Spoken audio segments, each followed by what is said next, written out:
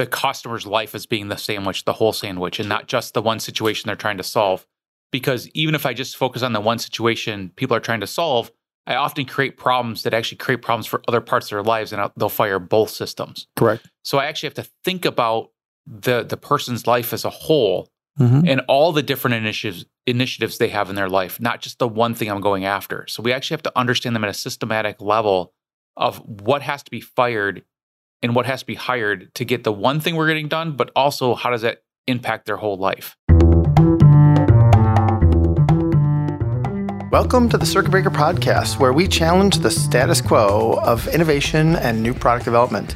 We'll talk about tools and skills and methodologies used to build better products and make you a better consumer. I'm Bob Mesta, and I'm the co-founder of the Rewired Group, and I'm one of your co-hosts, and we're joined by Greg Engel, who is my co-founder and Chief Bob Interpreter. Join us now as we trip the circuit and give you time to reset, reorganize, and recharge your brain to build better products.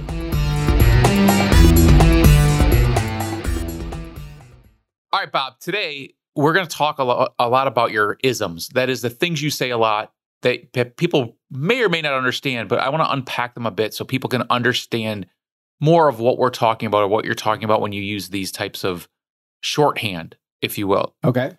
So the one I want to start with is one that's come to the forefront, and I know you've said it on several podcasts lately and also in a couple classes that you've taught, which is the notion of you're not the sandwich, your product is probably the mustard. Yeah, I love that one. And what do you mean? So that sounds logical, but what do you actually really mean? So what happens is that most people spend so much time thinking about their product and how their product helps people make progress, right?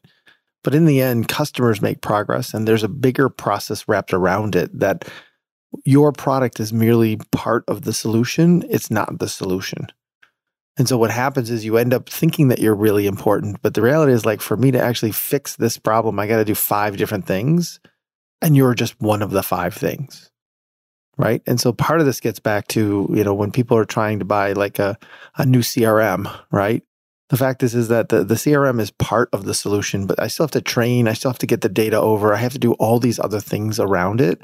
And so ultimately, the system itself is part of the solution, but it's not the solution. And so part of it is to always realize, I think one of my favorites is I was at a conference a little bit ago, and I was talking to the guys from TransUnion, right? And the thing is they kept defining themselves as a product. TransUnion can tell you your credit score. We can tell you your credit score. And the reality is what they realized at some point in time, that they were actually an ingredient to helping people buy a house or to buy a car or to buy something else. And the moment that they realized that they were the mustard and not the solution, that all of a sudden that they had to be in all these right places and partner with the right people to be there at the right time, they actually grew dramatically. And so part of it is to realize, like, at some point you want to be the sandwich, but most of the time you're not. Well, okay, so that was still all pretty veiled. So let's unpack that even a little bit more. Okay, here we go. Because deep into the recesses of Bob's mind, here we go. So the thing that I get out of that is people often think of their product as the whole, and I totally get that part of the story. But what is the sandwich then? Is it just what's going to the decision, or is the sandwich actually the customer's whole life?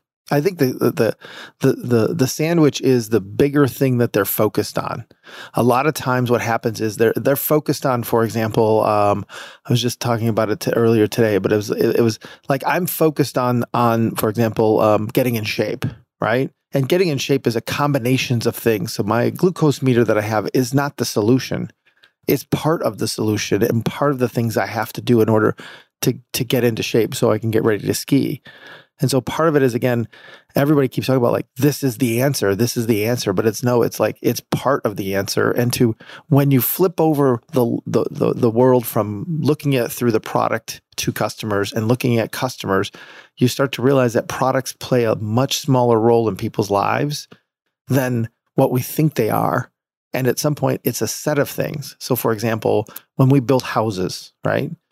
The fact is that adding moving and storage is a condiment. It's a side dish that we actually added to what was there, but it made the process that much better. and helped people make the progress so much better. So it's the things that we have to actually bundle together or that consumers have to figure out. And so when you look at it through the customer's eyes, all of a sudden you look at your product and realize it's not the sandwich anymore. It is the mustard. Yeah. And the way I actually think about it is it's slightly different than that, because I actually think of the customer's life as being the sandwich, the whole sandwich, and not just the one situation they're trying to solve. Because even if I just focus on the one situation people are trying to solve, I often create problems that actually create problems for other parts of their lives, and they'll fire both systems. Correct. So I actually have to think about the person's life as a whole, and all the different initiatives they have in their life, not just the one thing I'm going after. So we actually have to understand them at a systematic level of what has to be fired and what has to be hired to get the one thing we're getting done, but also how does that impact their whole life? The rest of the part of the life. So I think people often think of their product as a solution, like you said. Or no, the solution. And it's sets of solutions, and it sets of solutions around many different things, because a CRM could have impact on just my customer initiative type stuff, but it also could impact other things I have, like maybe Monday.com or different solutions. So if they don't understand all those different things going into my decisions, they will end up losing. That's correct. Because they will create conflicts that are not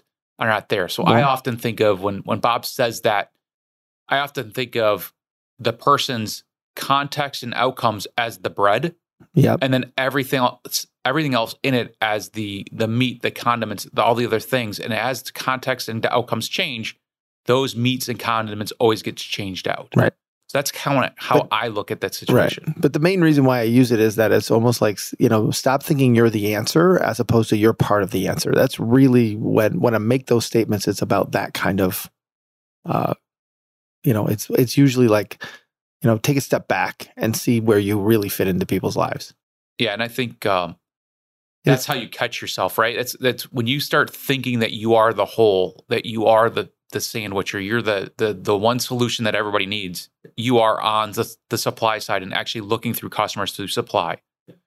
The minute you turn it to say, okay, what other things complement, or what other things do I have to fire? Now you're thinking the right way of helping that person build the meal they're actually trying to get to. That's right. And I go back to the notion of like, I was at a fintech conference and people were talking about, the loan is the most important thing. I'm like, nobody wants a loan. They want to buy a new car. They want to actually grow their business. They want to acquire something. Like it's about the bigger picture. It's not about the loan. And so this is where you need to make sure that you can see the bigger picture to see how you fit into it. So that's Bob-ism number one. That's Bob-ism number one. Now I want to go to another one that's near and dear to my heart, and it's been said for, I don't know, the 20 years I've known Bob, or however long. Donkey years is what I would say. So my friend Martin would say. So a long time. Yeah. And that is, context creates value. Yeah. So what do you mean when you say that? I think it's kind of self-evident at one point, but it kind of just rolls over our heads sometimes. So what do you really mean? So the way I was raised on product was basically that the product has an innate value to it, irrelevant of context. Like, this is the value of this, or this is the value of a car. And what you have to realize is that when I put the car or put anything in context actually can have it have more value or less value. And that most of the time people are trying to strip away context because they want to have like the absolute value of something. And what I realized is that at some point, like people like, the way my corollary to that Bob-ism is, do you like steak or do you like hot dogs? And the reality is most people would say they like both. And if I put steak in the wrong situation or hot dogs in the wrong situation, they don't actually add as much value. And so part of it is to realize that knowing the context and knowing where your product adds enough context or adds enough value in that context helps you then understand kind of like where to price it. My belief is most pricing is set on the lowest common denominator, and not understanding that one product in this one situation can add 5 times more value, but we end up pricing it at the lower level because we can have actually more volume. So, but how do we know that we're thinking about context and we're doing the right things, and how do we unpack that from a consumer level? So part of it is getting back to, the way we would talk about is hiring and firing criteria. Why does this product fit in this situation and not in that situation? Right? Why do hot dogs work? Well, I've got 4 kids. We're all running around crazy. We're trying to get homework done. We've got hockey to go to. And you know what? I can actually, cook. I know how to cook that at least. And the fact is, at some point I can get it on the table and I know they're going to eat it. Where a steak is going to take too long, and it's literally going to be one of those things where they all like it different ways, and the reality is like it's too hard to manage in the context of trying to give my kids steak that night, all right? And so part of this is to realize and just be sensitive to the fact that there are contexts that your product will add more value or less value, and to be aware of them, because they become hiring and firing criteria by which people say, yeah, I'm going to do this, or no, I'm never going to do that. But how do we find them? How do we put that in front of customers? How do we understand that? I mean, that's a hard thing for people to talk about, because a lot of times you ask somebody if they like pizza or steak or whatever example you want to give, they'll say, yeah, I like both. Right. And so to me, that's where we dig in to say, well, tell me about the last time you had pizza. Tell me why it was a good fit, and then tell me about the last time you had steak. And then you basically say, all right, if I put pizza in that steak moment, does it fit or not?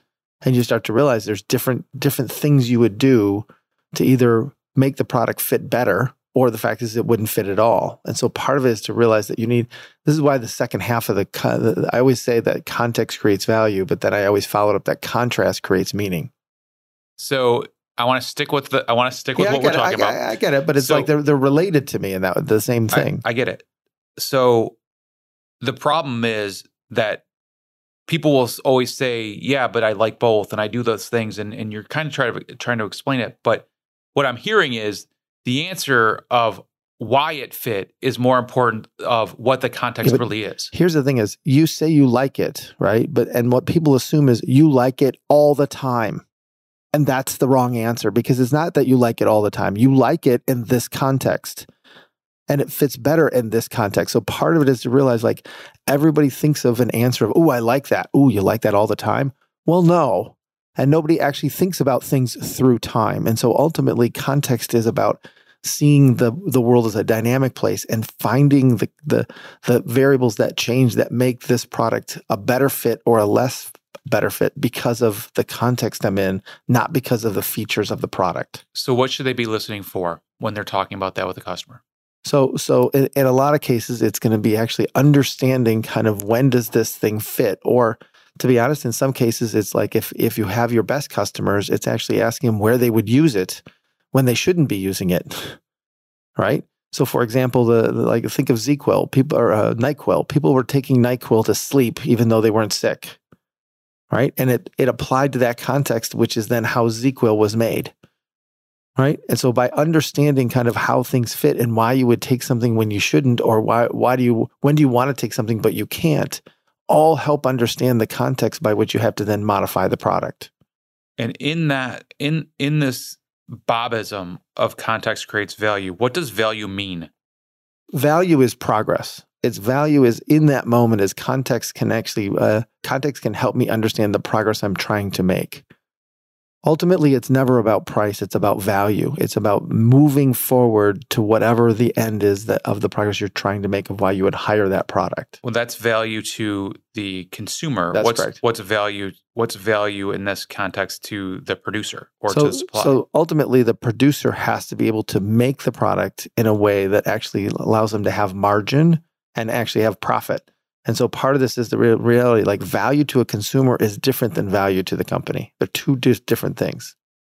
All right. And so I want to move to the one that you kind of previewed without previewing it, but we'll figure it out. Connected. Right? Contrast creates meaning.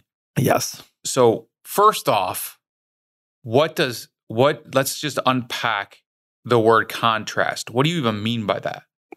So for me, contrast is when I have two or multiple things that are different, and that I can actually understand how they're different and how they fit or don't fit. And so part of this is that if I have things that are the same, I have no way to actually differentiate what it is or what it means. And so when you have two things that are different, I have steak and I have pizza, I can actually then find context that helps me actually understand which one is better for what situations, and vice versa. I'm always using contrast to learn. It's the fundamental principle of how I learn is through contrast. Can you give me an example of contrast? So, at some point in time, let me think. Like when I go to the fridge to go pick out, like I'll think I'm going to have a water, right?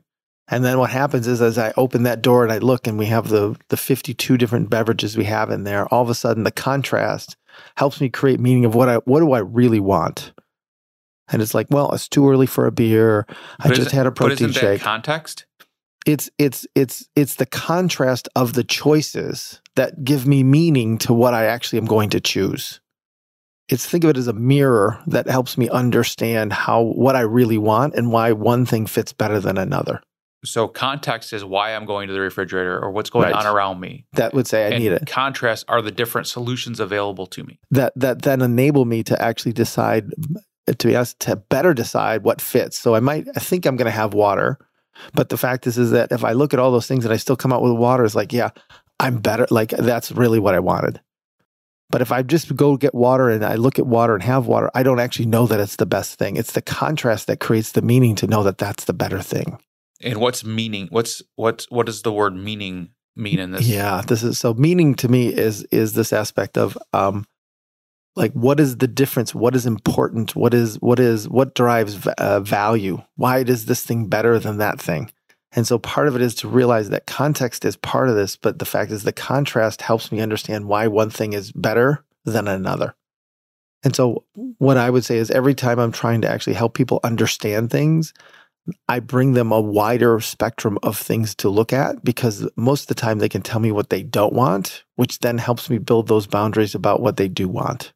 So is meaning here really the unpacked definition of what they're trying to accomplish? That's the value, right? So it's the thing there. It's ultimately the consumer value, correct? And that's why you say they're connected. That's why I say they're connected. That's why you have a hard time actually unpacking or disconnecting them.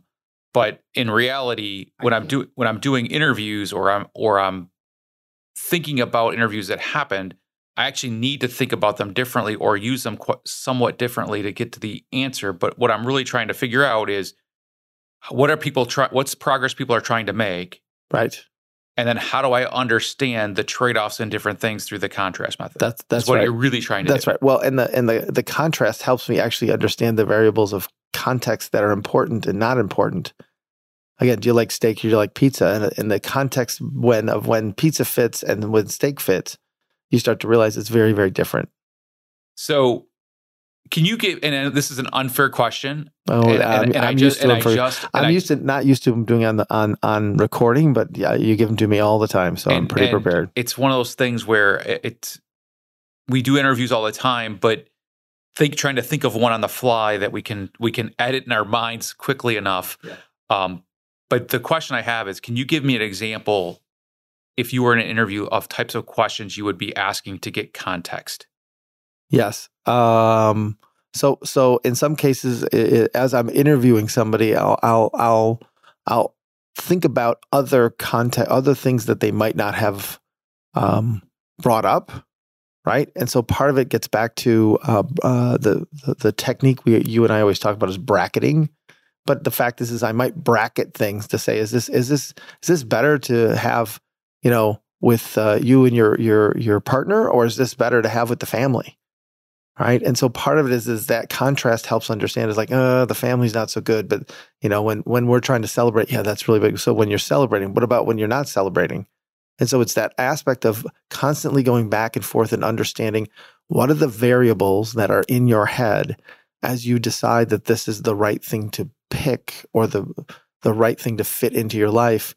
What are the variables that make it so, as opposed to, I can say, well, it could be either or, and then it doesn't have any impact. So if there's if there's contrast and it doesn't have an impact, then it's not actually relevant.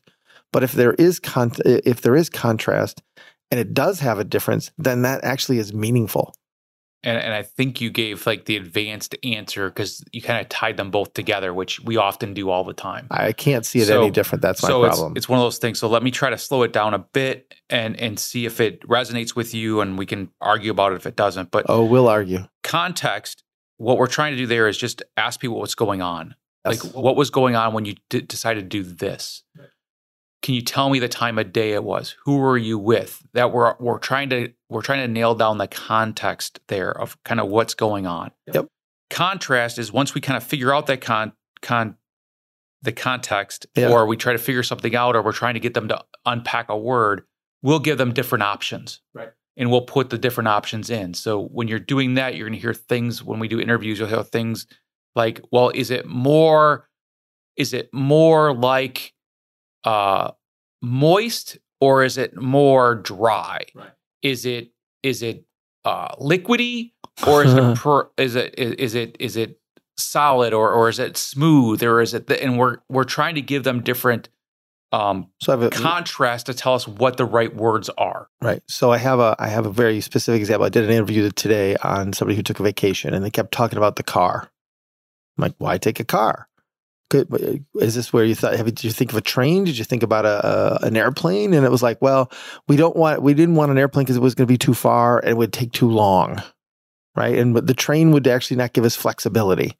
And so as they think about the solution, what I'm trying to do is actually throw other things in there to understand why they eliminated them, because they didn't even think about how they eliminated them. They didn't even talk about them. But when you actually prompt them, they go like, yeah, we thought about that because, because as much as he talked about driving as something he wanted to do, it's like, I really don't want to drive. And so like the question is then why did you drive? And it was more the fact of kind of that context that was wrapped around it. Right. And so part of this is to realize this goes back to, another thing, which is, it's a lot of times people don't know what they mean, and they can articulate what they mean by saying the opposite of it. That's the contrast part of it. And so I'd say, well, why not a airplane? Well, it was too expensive. As the fact is we would have spent half our time traveling one place to another. We only had 4 days. I didn't want to spend more than, an hour or two to get to where I want to get to. And then I'd say, all right, well, they went to the mountains. I'd say, well, why the mountains? Why not the seaside? Right? Or somewhere else. And they say, well, we hadn't been there before. Well, why is that important? And you start to get to it. So to me, it's the contrast that helps us understand what they really mean by the stuff. And again, most people can't tell you what easy means, but they can tell you what hard means.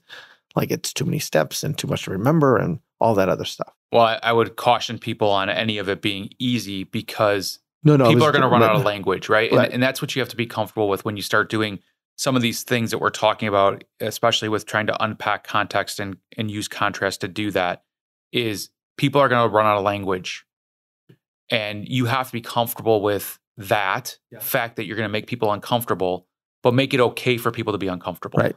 So it's one of the things you have to practice as you do this stuff. I think that gets to one of the other things is when we're doing the interviews, we're trying to actually push people to the limits of their language so we then know how to prototype, right? Which is that aspect of like, I need people to run out of words and have no definition. That means then I have to talk experientially about things.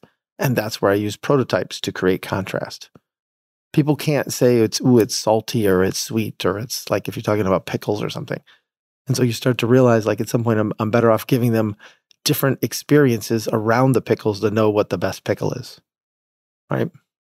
This is where most people try to find the best pickle, and what I or we both do is we actually bring them a whole bunch of different pickles and figure out kind of how does it actually, what are their preferences around it, and then also then figuring out using the contrast to say where is it not a good pickle, right? And that gives us then the thresholds to know how to actually specify a good pickle. I know that's another bad example, but we work on the strangest things all the time.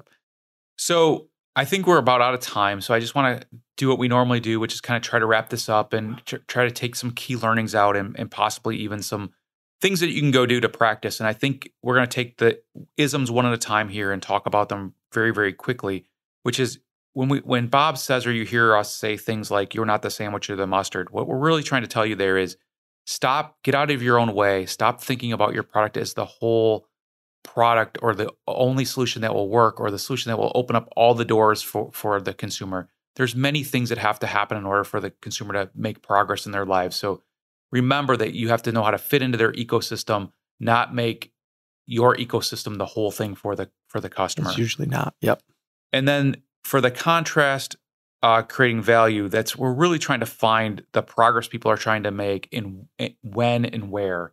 So we're really trying to just unpack those things. So as you go through and you do interviews or you're arguing with coworkers, try to remember what context are you really going after. Really understand those contexts that you're going after, and be very, very blunt about which ones you are and are not going after. Because when you start exploding those out, that's where you start getting bloat of your product. You start over-engineering because you're trying to get every context in. So really concentrate on which ones you're trying to solve. And then the contrast, that's you can use with customers. You can use it with your coworkers. You want to just you're just trying to unpack the language, and you're trying to get them to give you the language that what they really mean, not just words to get you to shut up. Yep. And that's really the key takeaways of this episode. So if you took those away, that's great. If not, ping us and let us know so we can try to drive it home a little bit more and help you make progress. Because remember, the Circuit Breaker Podcast is all about recharging, refreshing, and allowing you to grow as an innovator.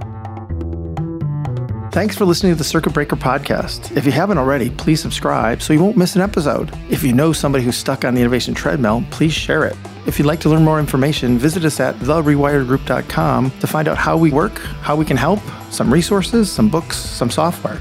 Join us next time as we trip the circuit breaker to help you recharge, re-energize, and refocus your new product development.